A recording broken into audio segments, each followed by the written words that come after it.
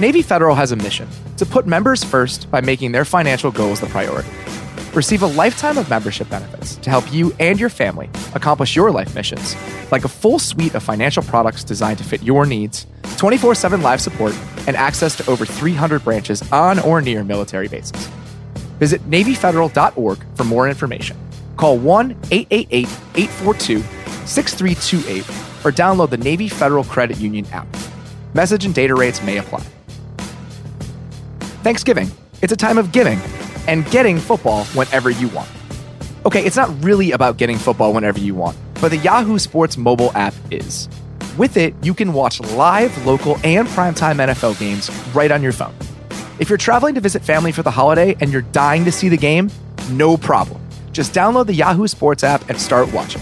Never miss big NFL matchups or your favorite team in action. The Yahoo Sports app is your ticket to NFL football during Thanksgiving and all season long.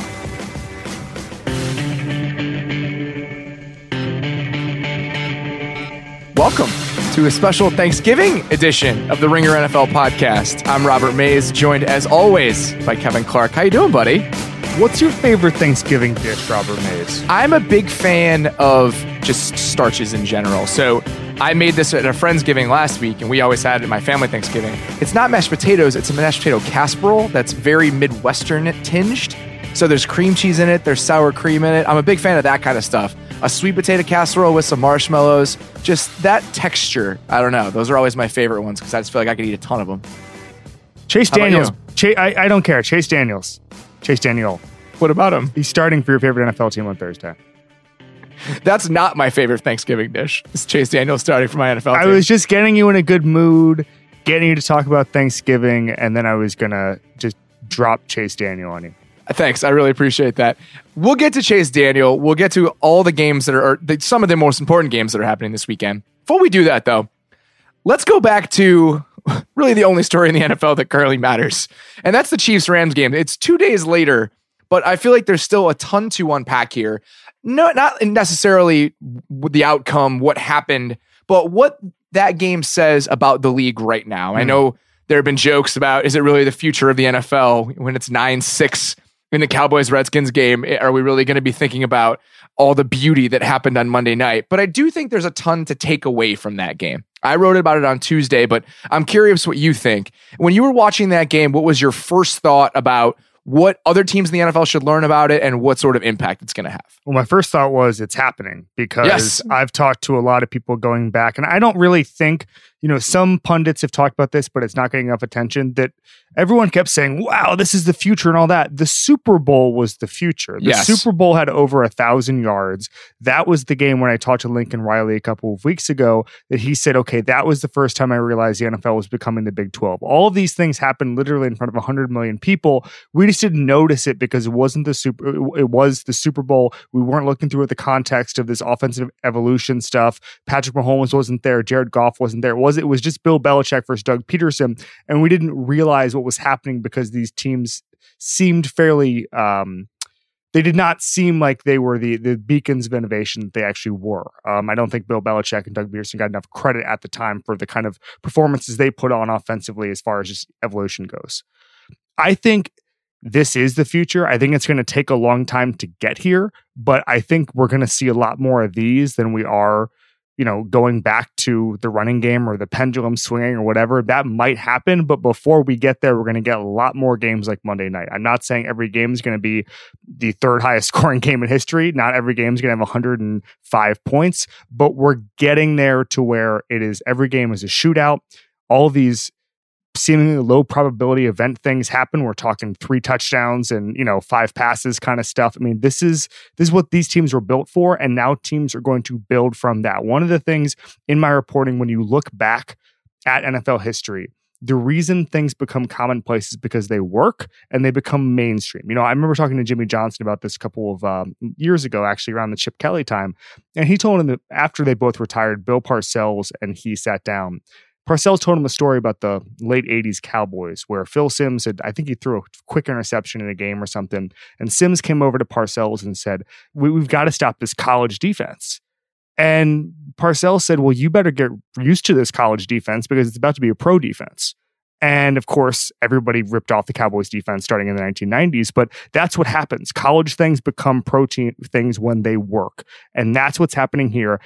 Even the most conservative coach is going to look at Monday night's tape and say, we got to do that. Yeah. And I feel like teams are going to try. Whether they can succeed is an entirely different conversation. And that's why I feel like the blueprint on display on Monday night is obvious, but not necessarily easy to replicate. So what I wrote about on Tuesday, I guess very early on Tuesday morning, was kind of this 4-pronged group of lessons that you can learn from that game. And one of those was just that you need the right infrastructure for your team. You need the right infrastructure for your offense. And I honestly believe that comes from a head coach that's also your offensive coordinator. I think that is one of the biggest lessons that we've learned from this entire season. If you just look at the best teams in the NFL, all of them have that in common. The Saints, the Chiefs, and the Rams all have head coaches that call plays. Some of the best stories, some of the most surprising stories in the NFL are the same way. Look at the Colts offense and Frank Reich right now. Think about the Eagles last season with Doug Peterson. Like you said, when it works, people try to copy it. And I definitely think that's going to be something that is far more prevalent over the next 2 seasons than it might have been 5 or 6 years ago. The other thing that I really feel like is fascinating from that game, people are talking about how there was no defense. And I know there were a lot of points, but the Rams scored 2 defensive touchdowns. The Chiefs scored a defensive touchdown. There was defense. There just wasn't sustained defense. There's defense in these game-swinging singular moments. And I feel like that's what defenses are going to be now. I don't necessarily think that defense is less valuable. I think certain players on defenses are less valuable. You need a pass rusher. You need a game wrecker. I don't know if you necessarily need a second cornerback anymore. And those are the types of questions that teams are going to have to address this offseason. You know, it's interesting. I wonder if more, I guess you could phrase it, gambling type cornerbacks are going to become in vogue because they know that you can't stop them. So you might as well get a few turnovers every once in a while. Guys who jump routes, maybe less dependable, route in, route out, because just the fact that you got to be able to create turnovers if you're going to get, it's like what we talked about. It's playing basketball type defenses where there's so much scoring that you just got to get a couple breaks and you got to hope that you just get one more stop than they do. I think that the types of players teams are going to scout for will change. I think that's what's going to be interesting about it. And the kind of the approaches that I thought were fascinating on Monday night, the Rams played cover 0 and didn't blitz the entire game. Yep. The Chiefs blitzed all the time. And I know their offenses are very different. But those different kinds of approaches, I feel like because those are so far apart, it really lets you know that no one knows what the answer is right now. I mean, they're so disparate that there isn't even a middle ground that teams can try to find. And I don't know. I'm overwhelmed by everything. There was just so much information coming from that game that it was kind of hard to sift through. It was like trying to fly through an asteroid field. Have you done that before? No, I'm just thinking of Star Wars because I'm looking at a Luke Skywalker gif right in front of me on Twitter right now. Okay. It's like the Wayne's World 2 thing where you're just saying out loud whatever you see in front of you. Yes. Okay. So I want to address one point that's been going around. And the point is, well, there won't be an offensive explosion because there aren't that many McVays and Andy Reids to go around, which is insane. I don't know how else to phrase that. We didn't know what we were looking for until the last 18 months. Yeah. McVay was an accident. It was not like everyone knew that McVay was this golden child who was going to revolutionize the Rams. There were people inside the league, and obviously this is not a litmus test because people inside the league are morons all the time. But there were people inside the league who were just like, I don't know, the Rams are just, they're just out there flailing because they didn't get the guys they want or whatever. I mean, obviously all of those people are varying degrees of stupid, but that Frank Reich was the Colts' second choice. Right, exactly. And so this idea that there's a finite amount of these sort of offensive gurus is ridiculous. They haven't mined anything. And one of the things that happened in college was the hiring cycle started to speed up, the innovation cycle started to speed up. And so now you have guys who have one or, a handful of good years in high school, and then they get a position coaching job in college and they're calling plays at 28 or 29. Why can't that happen in the NFL? I mean, it's just ridiculous, this idea that that there's a cap on the number of coaches who can do this. It is a great big world out there, dude. I mean, you hear this all the time. I'm not saying this is going to happen, but when you talk to people inside the NFL, they say, dude, there are high school coaches who have such better ideas than guys at the NFL level. I'm not saying teams are going to go out and hire high school coaches. I'm just saying when colleges start to look at high school guys and then pro franchises start to look at college guys, everything starts to speed up and ideas get spread. And I think that's the thing that's going to help accelerate all of this. It's not this whole thing we saw on Monday night. It's not the end of anything. It's not the end of an innovation cycle. It's not the end of the innovation boom. It's not a result of anything. It's the beginning of something totally different. It is the beginning of 4 or 5 years of absolute bonkers football. Why wouldn't you go try to talk to Chad Morris or Mike Leach or any of these guys? Or even, why wouldn't you go talk to a college offensive coordinator and ask him to be your offensive coordinator? Like a Jake Spavital at West Virginia, or just anybody. All these guys that are involved with these really good college offenses. What downside is there by asking them if you want them to be your offensive coordinator? What is the downside in it? I have no idea. I feel like the minds and you also are there look at if you are willing to look in the right places. You look at a guy like Todd Monken, who had a pretty nice deal at Southern Miss. I'm not saying Southern Miss is the be all end all, but he left to be a coordinator. And I think there's a lot of maybe even mid-level head coaches who say, heck, I'll take $1.5 million a year to just not do any press conferences and hang out in a golf cart and call some plays. I mean, that's a pretty nice life, dude. Yeah, absolutely. I just feel like they are there, and they're not going to be Reed, and they're not going to be McVay. They're going to be mistakes. But they might be. We don't know. They might be. I'm just saying there are going to be a couple that. Oh no, my theory on this is we're going to see some of the worst coaches we've ever seen in the history of football because a couple guys have some good ideas on paper. They don't know how to organize a team, and all of a sudden they go 0-16. I think we're going to see it's going to be boom and bust. Oh yeah, they're going to be some horrendous hires, but I'd rather be wrong and interesting, or wrong and headed in the right direction, that in this stagnant place where you have absolutely no shot. And I feel like you and I have been saying this for a little while.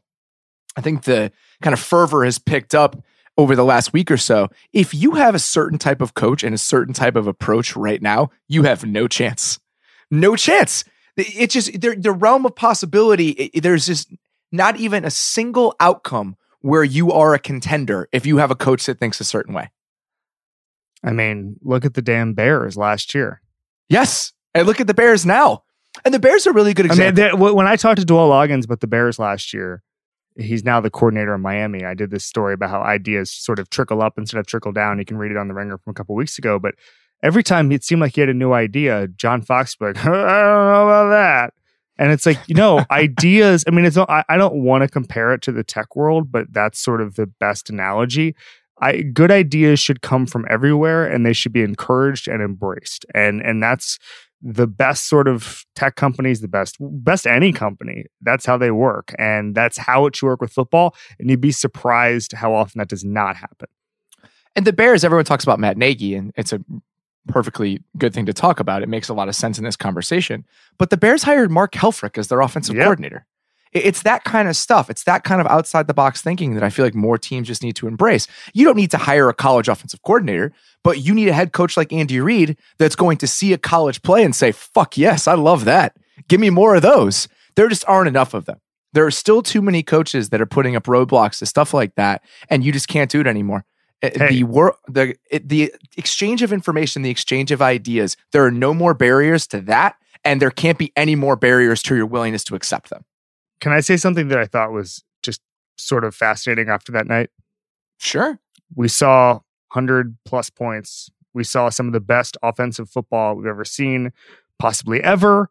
We saw some of the most visually arresting plays I've ever seen. Best player on the field, Aaron Donald.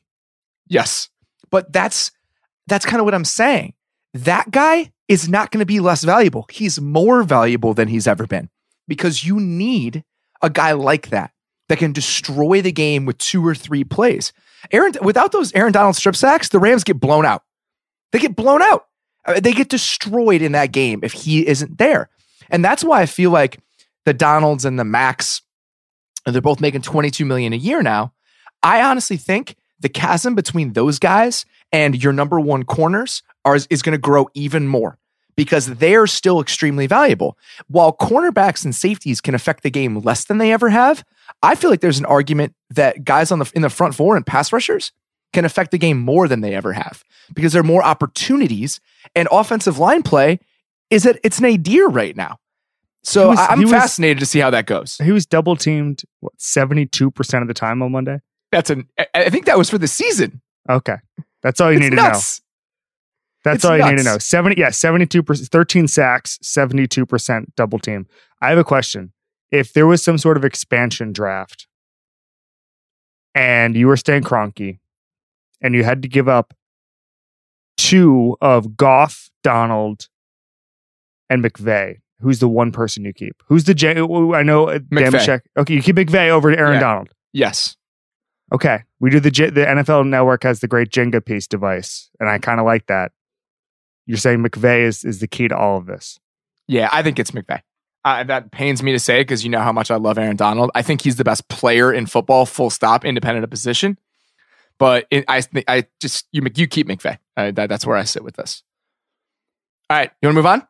Yeah. I mean, all I want to say is that we're going to look back on this and the Super Bowl, and we're going to realize that this is the beginning of a new normal. I mean, I just think one of the things, if you guys ever want to read 2 tremendous books on how ideas spread, the first is called Blood, Sweat, and Chalk by Tim Layden. Yep. The other is The Games That Change the Games by Ron Jaworski. And what you learn there is that ideas always seemed weird until they didn't. You know, I mean, everyone was talking about the game that was the most points of all time, which is 1966, was Redskins Giants. But there was another Redskins game against the Bears where they lost 73-0. And in that game, basically the Bears, it was the coming out party for the T formation. And the T formation seems like the most old school, the Bears used it last week. Yeah, but it seems like the most old school sort of normie formation ever. And we have to remember that at one point that was considered completely out of left field. And that's sort of what's happening now. And in 10 years, 15 years, we're going to talk about this, and people are going to say, wait, those plays, and we're talking about McVay's plays and Reed's plays and all these guys, wait, those plays like appeared out of nowhere one time? Yeah, they did. It's fun. It's a pivot moment for the entire league, and I know you and I are both having a blast watching it. All right, let's get to this week's Take Shop. Why don't you start us off? I'm not very happy about what's about to go down. I just want you to talk about it. I'm just doing I know. This. I don't even know. You're just baiting me into it. So I hate it. Take Shop, obviously, is our segment where we come up with a take that we maybe kind of believe and then we work with it. Having said that, I'm going to make you just talk about it as if you're the worst. This is 100% your take, and I'm sticking it on you. The take is that the Bears can still win the NFC North with Chase Daniel playing the rest of their games. Oh, I didn't know this was the take. I thought you meant they could win on Thursday. Oh, no. Okay, now I have to completely reset my mind here. There's no way that's true. The Vikings are good enough for that not to be true. Okay. I'm not willing to believe that. Their schedule is such that they need to keep winning. And that's kind of even why Thursday is concerning to me. If they lose it, they're only a game and a half up on the Vikings. And they play the Vikings again in week 17. Okay. So let's say... Let me ask you this question. Can they make the playoffs? I think even that's tough. Okay. Because I think Carolina and Seattle, then maybe they can make the playoffs. Well, they already beat Seattle. Yeah. So if they have a game lead over Seattle, so they'd probably have to go 9-7 to get that second wild card. They would have to win 2 more games. They could go 2-4. Yeah, they absolutely could. Yeah, they could, because they could beat the Giants and the 49ers with Chase Daniel as the quarterback. But here's the thing, dude. The Vikings are 5-4-1. The Vikings have had a lot of chances to make me think that they're really good. They were my NFC Super Bowl pick coming into it. I really like the Vikings as a roster. I like their coaching staff. I certainly like their quarterback, all this stuff. Are the Vikings winning 11 games? I don't think the Vikings are winning 11 games, but I don't think the Bears can win 10 games with Chase Daniel as their quarterback. You don't think they could go 3-3 with Chase Daniel with the best defense, difficult. With the best defensive football skill guys, good coaching staff? You don't think they could scheme that up there? Mm-hmm. I just don't. I don't think Chase Daniel. I want to be clear about this. I want to be clear about this take. First of all, it's not even my take, but it's yours, Robert. But I also don't think Chase Daniel is good. I just think that you can play 500 ball with a replacement level quarterback when you have all of that talent around you. So you'd say they have to go 3-3, right? Mm-hmm. So the swing game in that scenario is probably Thursday, because I think they probably lose to the Packers with Chase Daniel. They lose on the road at Minnesota, and they lose to the Rams. So they'd have to win Thursday's game against the Lions, who are just giant killers. They beat the Patriots. They beat the Panthers. They're not a good team. My concern here. So they beat the Giants and the Niners. That's 2 wins. Yes. So then they have 4 chances to win 1 game.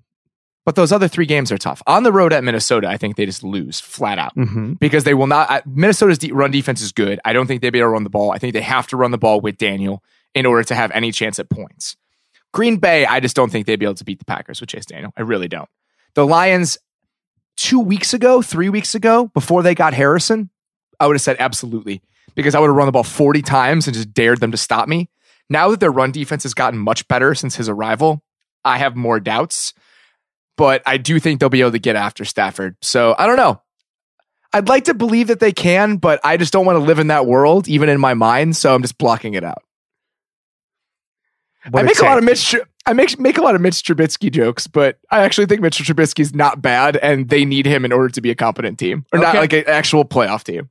I mean, this is a backdoor Mitch Trubisky is bad take. Yeah, I'm aware of that, but you're wrong about that when it comes to the Bears are the same with Chase Daniel as they are with Mitchell Trubisky. Okay. Because a huge part of the Bears offense is 1, Trubisky keeping stuff alive with his legs, and 2, Trubisky willing to pull the trigger on throws downfield. He has the highest percentage of 20-plus yard attempts in the NFL this season, and that really does open up a lot of stuff underneath. I know their efficiency on those throws isn't great, but the fact that he's willing to make them allows the rest of their offense to function. Those throws will not exist with Chase Daniel under center. So I just feel like there's so many pieces of who they are offensively that can't operate if Mitchell Trubisky is not the quarterback. Okay. Get to your take so I can get mad. I'm very curious. I'm excited to see how you're going to respond to this. I don't like this take. Go ahead. My take shop is in the same way you did not like my take, I don't like your take. And this is why it's a take shop, because I think that there might be exceptions, but as I watch the Eagles this season, I'm not sure it's possible for a team to repeat as the Super Bowl champions. And I guess if I'm putting something in parentheses after that, if you're not the Patriots. Yeah, so obviously the Patriots came within 1 score of doing just that last year. Yes. There are teams that are built to compete every single year. The Seattle Seahawks, probably with a couple of breaks, could have repeated at some point. I think the Eagles, you look at the sort of lightning in a bottle there, winning with the backup quarterback, their quarterback coming in, obviously rehabilitating from an ACL, having a weird start to the year. I think that you look at the injury luck, which is just, obviously it was bad last year, but it was real bad last year, but they also don't have a functioning secondary at this point. So I think that it was just sort of a normal regression this year. I don't think you can look at the Eagles and say anything about how teams can be built for the CBA, because it's just a stinker of a year for them. I think that in the CBA, I think the lesson of the post-2012 CBA is to operate like the Patriots, which is just, you have to cut corners. You cannot build a super team. You have to get by. And once you do that, the Seahawks are a perfect example. You have ruthless salary cap management. You have a handful of stars. You have a lot of B-plus players, and you're built to compete every single year. I think absolutely a team that could repeat for Super Bowl. I just don't think we've seen it yet. Just in many cases due to bad luck. But I think that luck is a part of it. I think you have to get so lucky to win one that the idea of having that perfect set of circumstances again. I know the Eagles' circumstances weren't perfect, but on defense, no one got hurt for Philly last year that was a real big time contributor. They had that entire unit intact, more or less. I mean, you had Jordan Hicks, but inside linebackers, man. I mean, they didn't have any of their pass rushers hurt. Their corners were there. Their safeties were there. All 3 corners were there the whole time. Now you have the exact opposite of that going on. I know you had some big injuries, but it wasn't as if they got decimated in the way they are now. And I just think the windows are so small, the emotional toll of it. And then you know what the other thing is with the Eagles? And this isn't even about roster construction. It's about brain drain. Yeah. And that is a real thing. To have 2 of your offensive Andy Reid has brain drain and he doesn't win the Super Bowl. Yeah. Here. Let's go through this for a second. So the Patriots won in 17, got within a score of winning in 18. Okay. Broncos won in 16 with a dead quarterback. They got beat up last year. The Eagles beat them up in the Super Bowl. It may be one score, but Eagles were clearly the better but team. It's not like they got the crap beat. I mean, they did have the ball and they had a drive to win the game or to tie the game. And it's not like they lost by 3 scores. Broncos won the year before and then their quarterback retired. Patriots obviously. Whoa. What? That cannot be the reason that the Broncos did not win the Super Bowl the next year. Manning retired. They lost Malik Jackson. They lost. That all is the guys. reason. That is Malik the reason Jackson, they didn't win it. No, they had to restart with who was with Trevor Siemian next year. I honestly think that losing Malik Jackson is more indicative of why teams don't win the Super Bowl than Peyton Manning. No. I understand that because we've gone over this about how you can reverse engineer Super Bowl champions, all those young rookie contracts, whatever. But when you go, I know Peyton Manning was a corpse, but I'd rather have the corpse of Peyton Manning than Trevor Siemian, who started absolutely. Week 1. But I don't think that's the biggest reason. Okay, I do. Losing talent. I think Peyton Manning was more important than I love Malik Jackson. I think he's a great player. But the Broncos didn't win the Super Bowl because of Peyton Manning. I don't know. I don't think they would have won Brock Osweiler. I think there was some weird. The Broncos won the Super Bowl because of their defense. No, I understand that. I understand that. But I think if you have their defense plus Brock Osweiler or Trevor Siemian, they would. I think that Peyton Manning had some weird sort of. I don't even know what you would call it. But if Peyton Manning had been there the next season, they wouldn't have won the Super Bowl. Because he happened to be 150 years old. It's just sort of the end of life cycle. Even if Peyton Manning, the exact version of him, had come back the next season, and everyone that was still on the roster had stayed healthy, they still wouldn't have won the Super Bowl because you lose guys like Malik Jackson. That's so indicative of why teams aren't as good the following year. With the Eagles, it's a guy like Patrick Robinson. You just lose these tiny pieces because you can't maintain that roster. And outside of New England, I think it's so difficult to maintain that level of success when you lose those supplementary players. Okay. But I think what you have to do is do what the Seahawks did, which is collect these guys to where you're not losing them immediately. I mean, look at how many consecutive drafts Seahawks hit in to the point they were able to have those cost-controlled guys. You know who comes to mind right now, and unfortunately it's not going to happen because of the age of their quarterback. Look at how many recent drafts the New Orleans Saints have hit on, okay?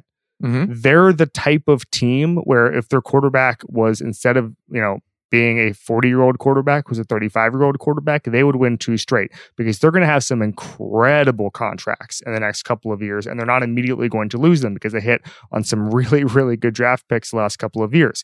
And so that's a good example, but unfortunately Breeze, because of his age, probably doesn't have 2 Super Bowls left in him. However, we said that about John Elway, and who the hell knows. The Ravens, by the way, so the Seahawks won. They were 1 play away from winning the next year. Before that, the first post-CBA team to win the Super Bowl was the Baltimore Ravens, and they don't count because that game never happened.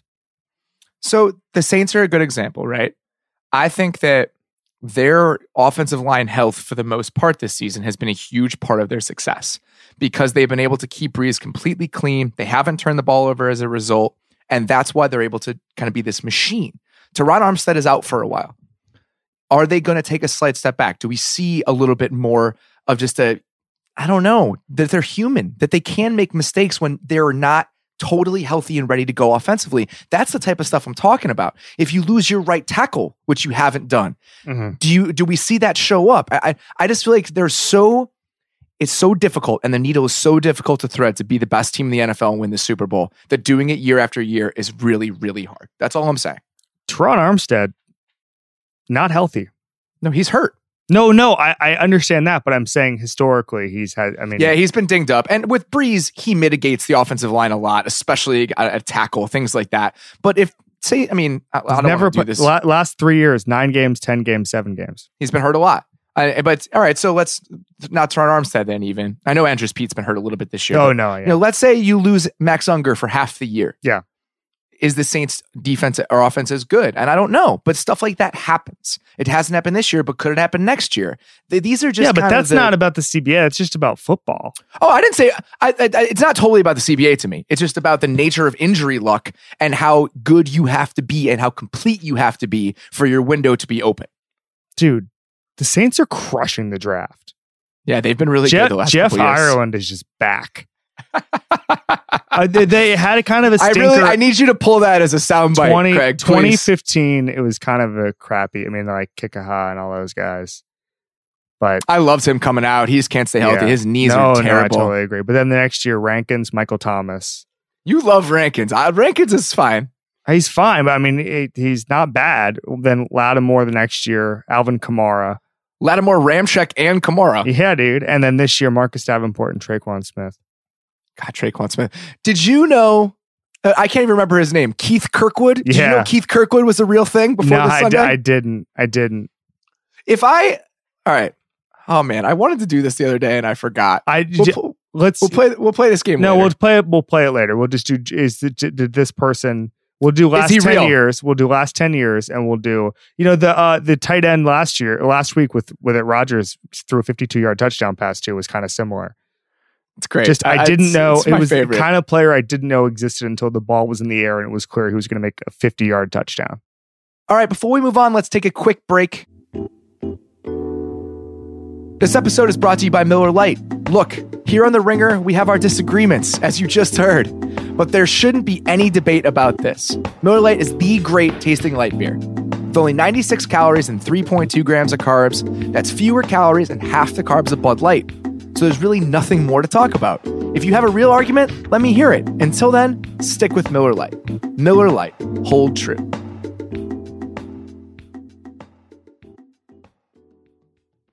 All right, let's get to the three biggest games of the week. Let's get to those Green Bay Packers going to the Minnesota Vikings on Sunday night. What are you looking for? I'm looking for, both of these teams have not played as well as we thought this year. And yet, due to the nature of the NFC and due to the nature of the NFL, there's essentially two NFLs right now. There's the gonna win the Super Bowl wing of the NFL. There's a bunch of teams who have 4, 5, or 6 wins who I have no idea who's good. Have you seen the AFC lately? Yes, I have. That's crazy nightmare. And the NFC is not much better. Okay. It's interesting to me, just the areas because both of these teams, we play the game every single year. Who can win the Super Bowl? And I'm talking about in July and August. And if you have a great quarterback like the Packers, you're automatically in. And certainly if you have a great roster plus a good quarterback like the Minnesota Vikings, you're certainly in. Both of these teams, if everything breaks right, could have been in that wing of elite teams. I'm not saying that. I'm talking about everything. I'm talking about all their draft picks hit, that kind of thing. Okay. Or they just get, superhuman performances from all the guys they were depending on. Okay. That just hasn't happened this year. Ben Gosling tweeted this out, and I thought it was pretty fascinating. Mike Zimmer with the Vikings, his ranking in turnovers, okay? 6th in 2014, then 4th, 7th, 3rd in 2017, this year 25th. Yeah. So I think a couple things about that. One, turnovers do tend to regress, but I do think great defenses get turnovers for the most part. I know it goes back and forth a little bit, and I know it vacillates. I feel like their defense is coming on a little bit. And people are just going to make Trubisky jokes from last week. I think their defense over the last 3 or 4 weeks has actually been very good. And I know that the Saints scored 30, but the Saints scored a defensive touchdown. Vikings had a turnover down in the red zone. Their defense is playing pretty well, in my opinion. And I think that's why I feel like that's going to come back a little bit. Are they going to be in the top 10 by the end of the season? Probably not. But I do think we're going to see a couple more 2-3 turnover games from Minnesota down the stretch here. I'm sitting Indian style right now on a couch, and I cannot move my legs because I'm worried about the noise I will make due to how uncomfortable it will be. So I'm just doubling down on this problem of my legs. Attaboy. How are you? Is your mic in front of you? Explain to me your apparatus here. Why would I hold my microphone. You hold your microphone when you're doing the show? Yeah. Oh, that's so weird. I don't have like a Steven Tyler mic stand, if that's what you're asking. Mine is not a Steven Tyler mic stand. This thing costs $20. I know what it is. They gave me one. I'm not gonna put it in. What am I supposed to do? Sit at a desk? That's what I'm doing right now. That's so weird. Yeah, a little bit. I sit on a couch, just yakking football. So just in terms of matchups in this game, this is the type of game where losing Mike Daniels matters, because you can absolutely sabotage and torpedo the Vikings offense with interior pass rush, because that's the weakest part of who they are.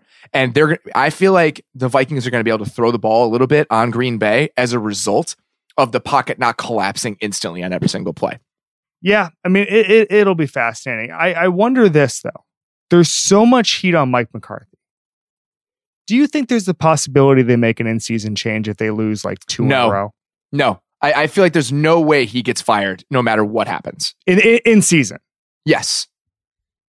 I'm fascinated to see it. I truly am. I think it's one of the most interesting second half storylines. And that would be such a departure for them just as a franchise. Well, they haven't fired any. I mean, they haven't fired. It took them years to move on from Dom Capers. They're such a stable organization. I totally get it. I agree with you. I'm just throwing out different storylines that could be possible. That would be so weird if they did that. I just can't see it happening. All right, let's get to our next game. Seahawks going to the Panthers. This is a massive game, man. I mean, this could absolutely determine the 6th seed in the NFC. So there are two teams. There are basically, I'm not going to call them play-in games, but there are two kind of non-divisional matchups this week that will go a long way in determining the 6th seed. One is Dolphins-Colts, which is a game that's happening, and then Seahawks-Panthers. I love that. I'm much more interested in Seahawks-Panthers. Is that okay? Well, I think because we think that both of these teams are much, much better than the Dolphins and Colts. Yes. Absolutely we do. No, of course. No, I'm right there with you. I mean, so a couple things. These quarterbacks are 4th and 5th in the NFL, respectively, in passer rating with a clean pocket. You know, it's interesting to me, the pressure rates on Russell Wilson. Did you see that probably for the first time in his career, he's not going to be top 3 most pressured quarterback? Russell Wilson? Russell Wilson. He's back. Yeah, I know. He's back, baby. Their offensive line and what they've been able to do is incredible. I can't wait for the season. I can't wait for 2022 when Deshaun Watson has his first season where he's not the most pressured quarterback in the NFL like Russell Wilson. It's great. I'm really looking forward to it. I'm not sure that's ever going to happen for him, but it will never happen for him. Yeah, no, I'm fascinated by both these teams because I also think that both of these teams have, and this is one of those things, this is kind of a you are what your record says you are, so I shouldn't say this, especially after just the very, very strange Lions game this week. But both of these teams, and I'd put the Colts in this category too, have the capability to put together a very scary 6 weeks and be the team nobody wants to play in the first round. Both of these teams. Both the Seahawks and the Panthers, yes. I 100% agree with you. I've been really impressed with the Seahawks' ability to maintain some just quality play on defense, considering everything they've lost. Mm-hmm. And then the other side of it is I just didn't think their offensive line could ever play like this. I really didn't. I mean, they've been able to keep Russell Wilson alive and afloat, and they've been able to run the ball. That's been the other thing that I feel like has defined their season, is that they've really been able to establish the run. I mean, they were one of the worst rushing teams in the league again last season. And now they're able to lean on that, use play action, which Russell Wilson is incredible at. And I think against this Panthers defense, against this Panthers secondary, James Bradbury didn't practice yesterday or today. I think that they're going to be able to put up some points. I really do. Yep, totally agree. Who do you like? I like Carolina just because I think Carolina is a better team. I love what their offense has been. I know it's been a little bit of a blip, but I do believe in the talent there. You watched that game against the Lions last week. A couple third down sacks that ended some drives early. You know, Cam has a high throw that gets intercepted, but the way that DJ Moore is playing right now, Cam's overthrows, still a problem. Yeah, like he weird. Does get a little. He leads among really good quarterbacks, and Cam Newton is a really, really good quarterback. I don't know anyone who has more just frustrating where the hell did that come from throws. He puts a lot of juice on that ball is one of the reasons. And sometimes it gets just a little bit, it jumps a tiny bit more than you want it to. Did you see DJ Moore's 82-yard reception? Yeah. He jumped over a dude, grabbed it, kept his balance, and then that play he made in the end zone, and the play that Curtis Samuel made in the end zone. Draft crush. He was a draft crush of mine. Big time. Who, DJ Moore? Big time spark guy.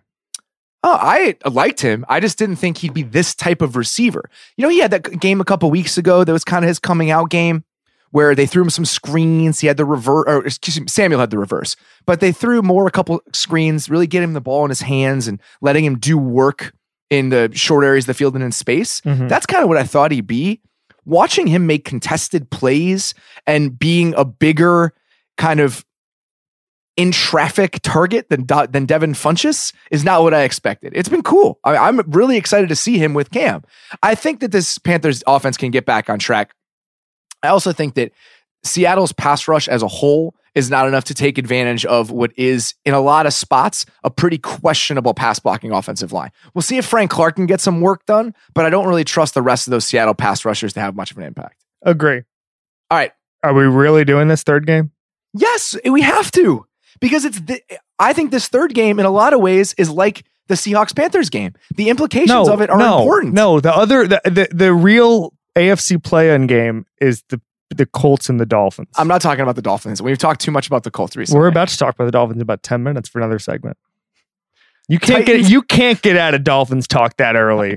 I can't avoid them. That I'm in Miami and I still can't avoid Dolphins talk. All right. Titans at Texans.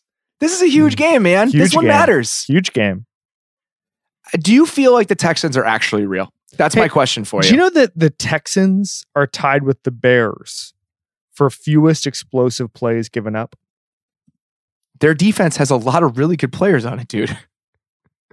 Yeah. The way that Watt is playing right now, and I wanted to bring this up, he's JJ Watt.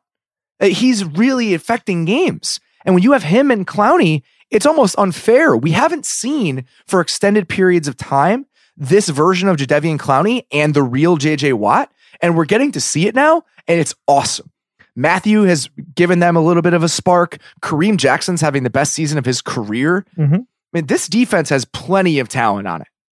So when you say, are they for real? I want to unpack that a second. Because are they for real in the sense they could win 11 games and win the AFC South by 2 or 3 games? Sure, definitely. Why not? They can hold off the Colts and they can put away the Titans. That's fine.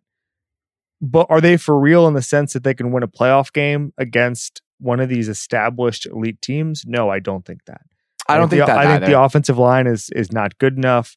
I think the individual talent is there. I just don't think the offensive line and the coaching staff is where it needs to be. So are they for real in an AFC South sense? Absolutely. They're for real in the AFC? No. So their point differential right now is 7th among teams in the AFC. 7th. And they're 7-3. Think about the amount of close games they've won this season. They beat the Colts by 3. They beat the Broncos by 2. And they beat the Redskins by 2. It's not as if they're beating these teams up. I mean, they really crushed the Dolphins in that huge game that Watson had. But aside from that one game, they've sneaked by. They beat the Cowboys by 3. I mean, this is a team that is really getting by the skin of their teeth. And I just don't know if it's sustainable. You know, Watson had that really nice 2-game stretch. He didn't throw the ball enough against the Broncos, which is why they only scored 19 points. But he was pretty bad against Washington, which that happens when they play a team with a good defensive front. And that's why I'm a little bit concerned about Monday night. Because when Tennessee gets after the quarterback, they're fantastic. And I think that's becoming more of a theme, period. You need to be able to pressure the quarterback to stop anyone in the way the league works right now. And when you're the Titans and you play a team like the Colts, who's protecting Andrew Luck better than pretty much any team in the league is protecting their quarterback, you're going to get run over. You're not going to be able to stop anybody because it's too easy to throw the ball. But when the Titans are playing a team like Houston, who cannot protect their quarterback, I feel like that front four can dominate a game. And I think that might be what we see on Monday night, as much as I'd like to see the Texans win. Yep, agree. Anything else you want to say about this game? Definitely not. All right. Let's get to May's Geeks Out and Kevin's Sneaky Truth. My Geeks Out this week is very homerific, and it's about Khalil Mack. And I think the reason I actually think I gave the Bears homer take earlier in the show. There you go. Mine's about Khalil Mack. And the reason I want to talk about this, I wrote a little bit about it in the starting 11. And you watch a guy like Khalil Mack, and everyone knows Khalil Mack is great. I mean, he's an incredible player. He affects the game. Pretty much every play is in there. But why is he great? And there's that clip that was going around on Sunday night during the game. And the Ringer Twitter account tweeted it out. You can find it in my starting 11 or pretty much on Twitter anywhere. And it's the play where Khalil Mack is attacking Riley Reiff coming off the right side. And he just throws Riley Reiff to the side with one hand. Yeah. And everyone was like, oh, Khalil Mack only needs one hand. And I know that's an incredible feat of strength, but that one hand move is actually on purpose. So what makes Khalil Mack great is that on that play, Reiff has to account for his speed. And he really jumps out there with a vertical pass set. And Mack comes back by putting his foot in the ground, sticking one hand in Reiff's chest and just launching him. And that looks like it's just the Incredible Hulk tossing a very tiny person. In reality, it's a very thought out pass rush move, because what makes Khalil Mack semi-unstoppable is that he goes speed to power better than any other edge rusher in the NFL. Yep. His timing on knowing when exactly to put his foot in the ground and go through someone is just ideal. When you watch that clip, Reif's right foot comes off the ground the moment that Mack puts his hand in his chest. That's not on accident. He knows how to time out that move. And think about this. When you're standing, put two hands out and then put one hand out and lean forward. You can lean forward more with one hand. By the way, I can do all of these things because I'm not sitting at a desk. You can lean forward much further with one hand than you can with two hands out. So in Max, it's called the long arm, and that's Max's favorite move. So he's able to create separation while being powerful against a guy like Riley Reiff. And that's why he's so dang good. So look out for that stuff on Sunday. I mean, this game's national. I think a lot of people are going to be watching it. Just see how many times, rather than trying to get around the edge, he's just willing to try to go right through somebody because they have to account for his speed. I mean, 2 years ago, I went to Oakland to talk about pass rush moves with him and all the things that came with it. And it's unbelievable when you talk to a guy like Khalil Mack, because you realize how little everybody else knows in the pass rush game about it. You know, when you talk to a truly elite athlete like that, you realize how smart truly elite athletes have to be. And every time I would ask him a question about anything, we would watch the videos together, and there was a purpose for everything. Why do you take this step? Well, I saw because Tyrod likes to do, this move to his right, whatever it is, the purpose to everything. And I think that one of the things, if you're a listener, you might think, well, everybody who gets the NFL would sort of have this all thought out. That's not true at all. Case at all. That's not the case at all. There's a lot more see the ball, hit the ball type players than there are. I knew he was going to do this, this, and this. It's almost remarkable when you talk to truly a great athlete and they can explain to you what they're doing. I love Khalil Mack, and I'm glad we're talking about him. And then one other thing that you should watch for if you're checking out this game that I feel like is such a defining part of who he's been this season, check out how many times he's lined up on the edge and just crashes inside to a double team and completely gives up his body in a stunt. One of the reasons they've been so good is how he affects the rest of the defense. And a huge part of that is how selfless he is.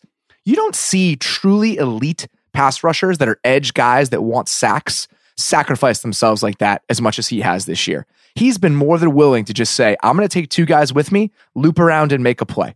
And it's been so fun to watch. I mean, he's just such a perfect defensive player. And the fact that he's on my team, it's like when Peppers got signed there a couple years ago.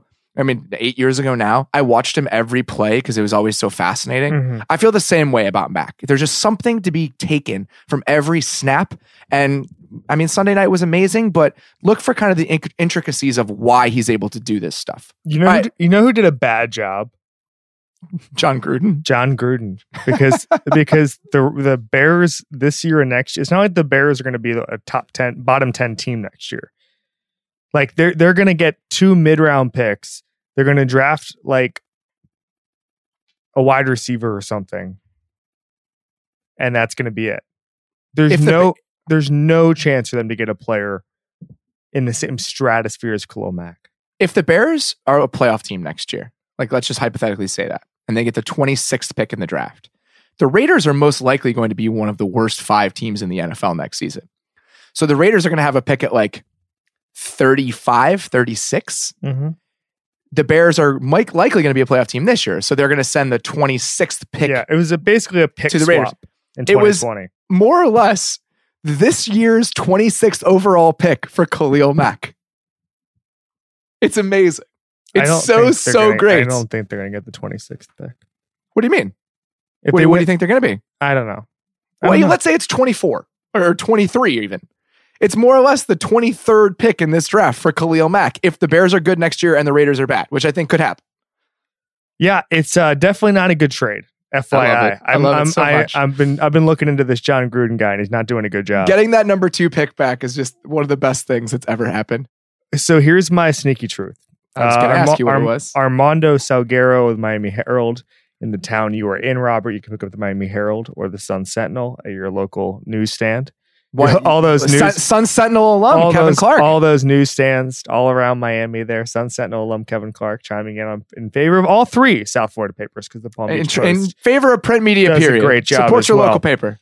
So the Miami Herald had a column about the future of the quarterback position, and Armando reported that the Dolphins have begun the process of looking at first round quarterbacks for next year. And that got me thinking, Robert, that we don't think of a team like the Dolphins going out and maybe getting a top quarterback next year. When we started talking about quarterbacks in July and August, we kept saying, oh, everybody seems set.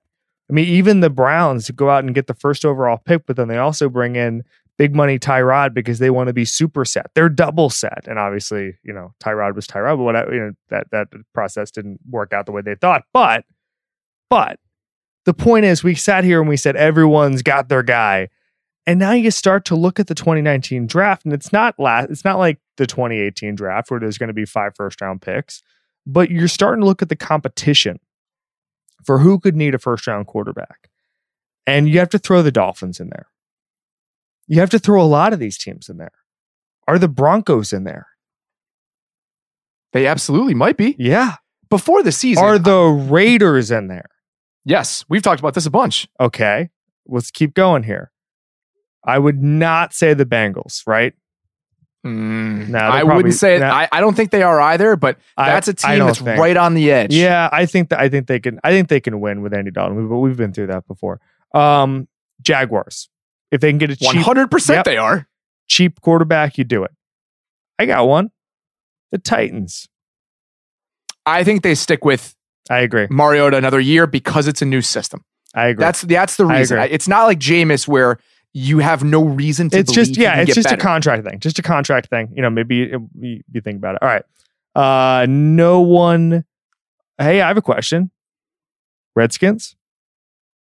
There's too much money involved. I understand. But that's the point. You gave $71 million to a guy who might not be able to play next year. You just start thinking about it. That's all. Start thinking about it.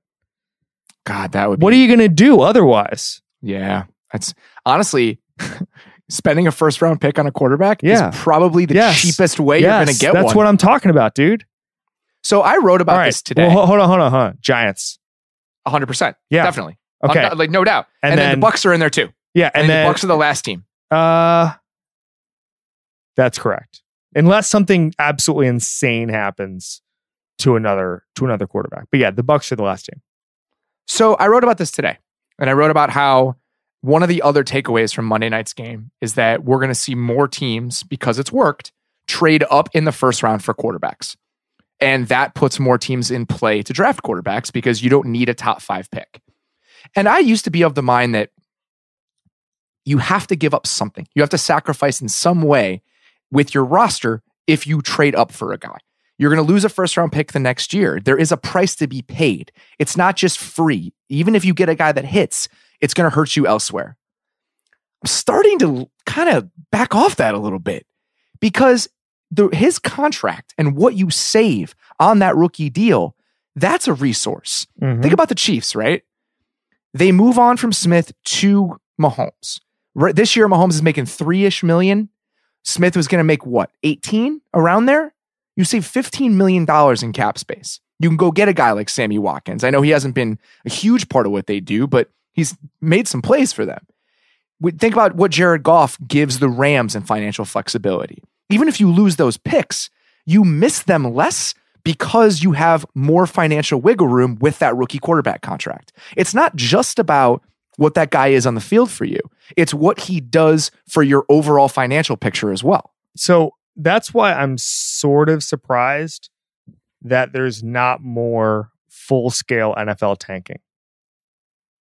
It's hard to do, man. I understand it's hard to do with non-guaranteed contracts. The coaching staffs don't want to get fired. I'm just saying I'm surprised no team, and maybe the Browns were doing that, and the Browns absolutely were. Yeah, no, the Browns made it happen. No, but the Browns really didn't take a quarterback until. They passed on Wentz and Goff. I'm fine with it. I've discussed this before. Would you rather passed have on Baker Mahomes? Would you rather have Baker Mayfield than Denzel Ward or Deshaun Watson? Independent of any other infrastructure, whatever. Would you rather have? That's not the. Oh, you're talking about the trade. Yes. Well, the Myles Garrett year, they also could have just gotten Patrick Mahomes or Deshaun Watson. Yes, right. But that's the trade. So, I mean, I'm okay with it. Yeah. I feel like I'm cool with what they did. I'm still. They traded it down in 16. So, and not 17. So they traded down in 16, and then they traded their pick away. Yeah, no, I know. In 17. Right. But no, they took Myles Garrett. And then they had a second. Did they have a right? Yeah, they had the second pick. They had 2 first-round. They traded a pick that was Watson. Yes. Okay. So I don't know the answer to that. I know that I think it's close. I think it would have been great to have Patrick Mahomes on the Browns. But would Patrick Mahomes be Patrick Mahomes on the Browns? That's what I'm asking. We've talked about this a million times. Good. We've talked about this a million times. We talked about it on the video that you should watch on theringer.com about the greatest what ifs. If Mahomes or if Watson were in Jacksonville, it's completely different. One of the hallmarks of Mahomes this year, and I'm certainly not saying that he would be Bortles-esque, because he would be absolutely awesome on all 32 teams. But one of the hallmarks on I'm out on that. Okay, hold on.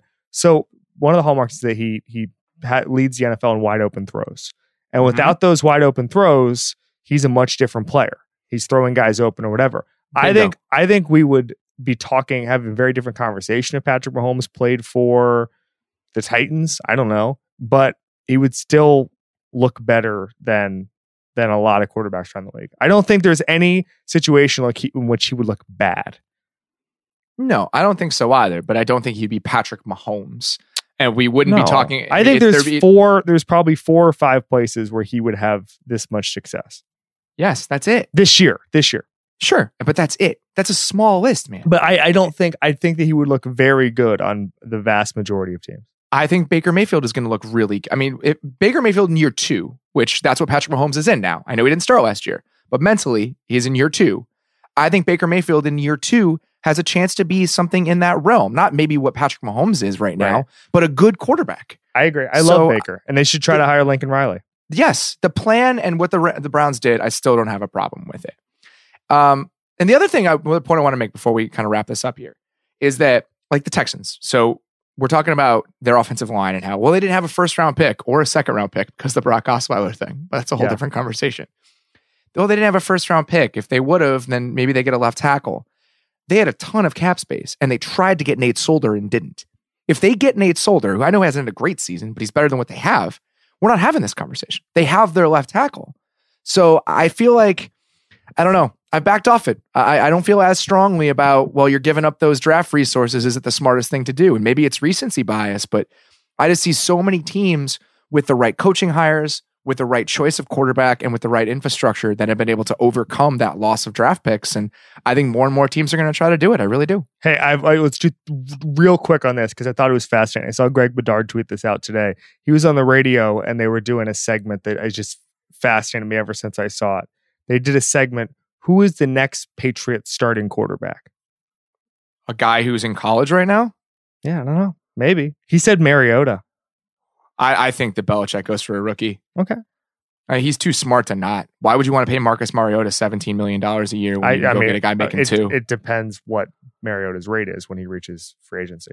I mean, Mike Glennon made 18, Sam Bradford made 20. What do you mean what his rate is? If you're a veteran starter, you make $18 to $20 million a year. Yeah, I guess. I mean, I just think that I think the realities of the quarterback position might change in 2 years. Maybe, but I would much rather have the guy making 2. No matter how good he is or matter how unproven he is, I'd much rather have that guy. All right, buddy. Very quickly, Redskins, Cowboys, Falcons, Saints. I mean, Falcons, Saints is going to be fun as hell when you're digesting your turkey. Enjoy all the points. The Saints are must-watch television right now. I don't feel that way about Redskins, Cowboys, even though it's a massively important game. I just want to see what the Redskins look like. Yep, I'm looking for that as well. Let's see if the Cowboys can move the ball on that Redskins defense. They have a very good run defense. I think that we saw last week what Ezekiel Elliott means to Dallas's offense in general. But other than that, enjoy your Thanksgiving, folks. Enjoy the holiday. As always, we sincerely appreciate you guys listening, and we'll be back on Sunday night as we always are.